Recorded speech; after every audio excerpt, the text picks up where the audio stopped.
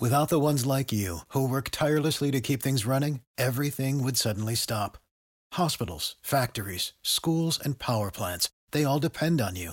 No matter the weather, emergency, or time of day, you're the ones who get it done. At Grainger, we're here for you with professional-grade industrial supplies. Count on real-time product availability and fast delivery. Call, click Grainger.com, or just stop by. Grainger, for the ones who get it done.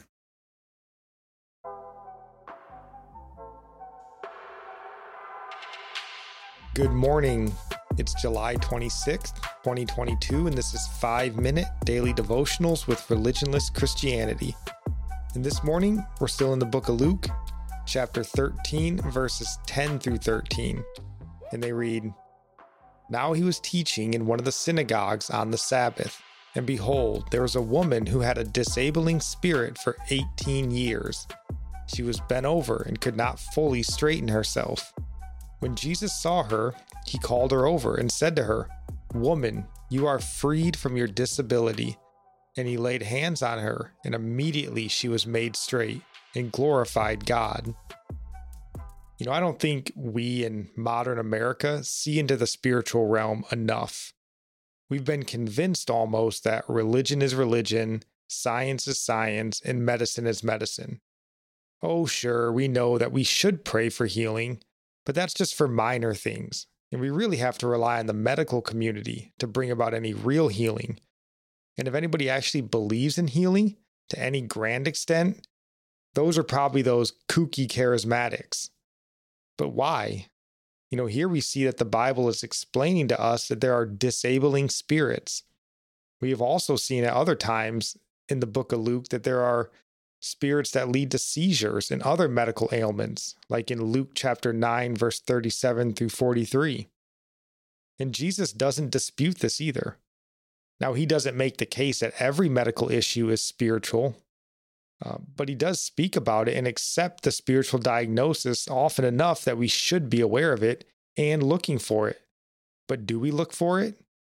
Because how can you pray against something that you aren't recognizing? And how can you recognize it if you aren't looking for it? Yeah, I agree. We do put everything into separate boxes, but I think everything is more spiritual than we realize. Everything was created by Jesus, so it actually is all spiritual in a sense.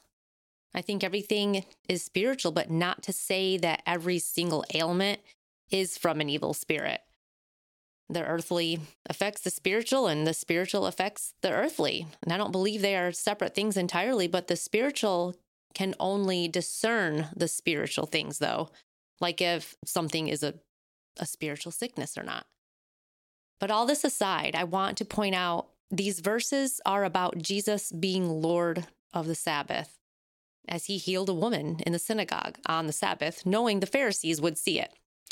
She didn't even go to Jesus and ask him to heal her. He saw her and just healed her, and she immediately glorified God.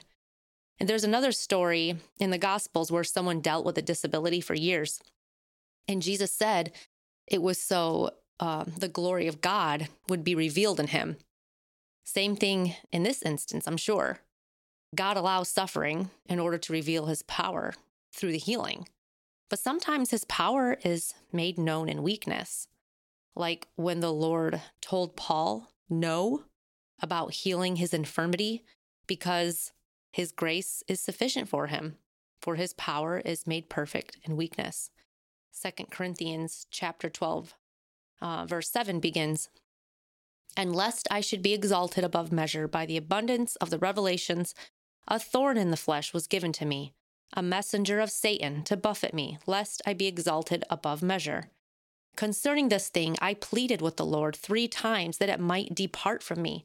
And he said to me, My grace is sufficient for you, for my strength is made perfect in weakness.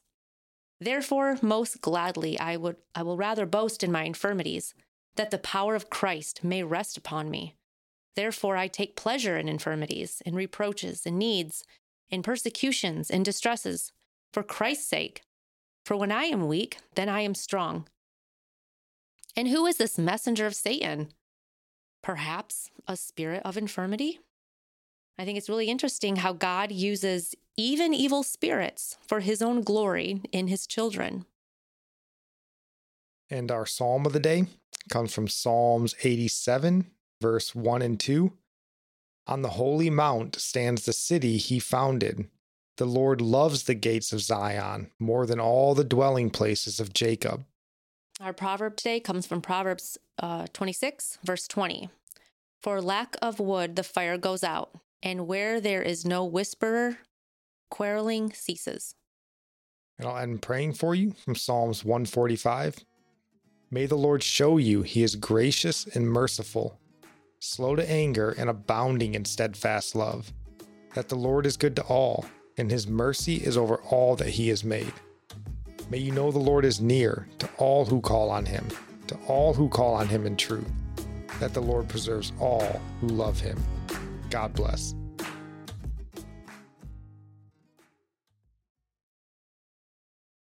For the ones who work hard to ensure their crew can always go the extra mile, and the ones who get in early so everyone can go home on time, there's Grainger, offering professional-grade supplies backed by product experts so you can quickly and easily find what you need. Plus, you can count on access to a committed team ready to go the extra mile for you. Call, click Grainger.com, or just stop by. Grainger, for the ones who get it done.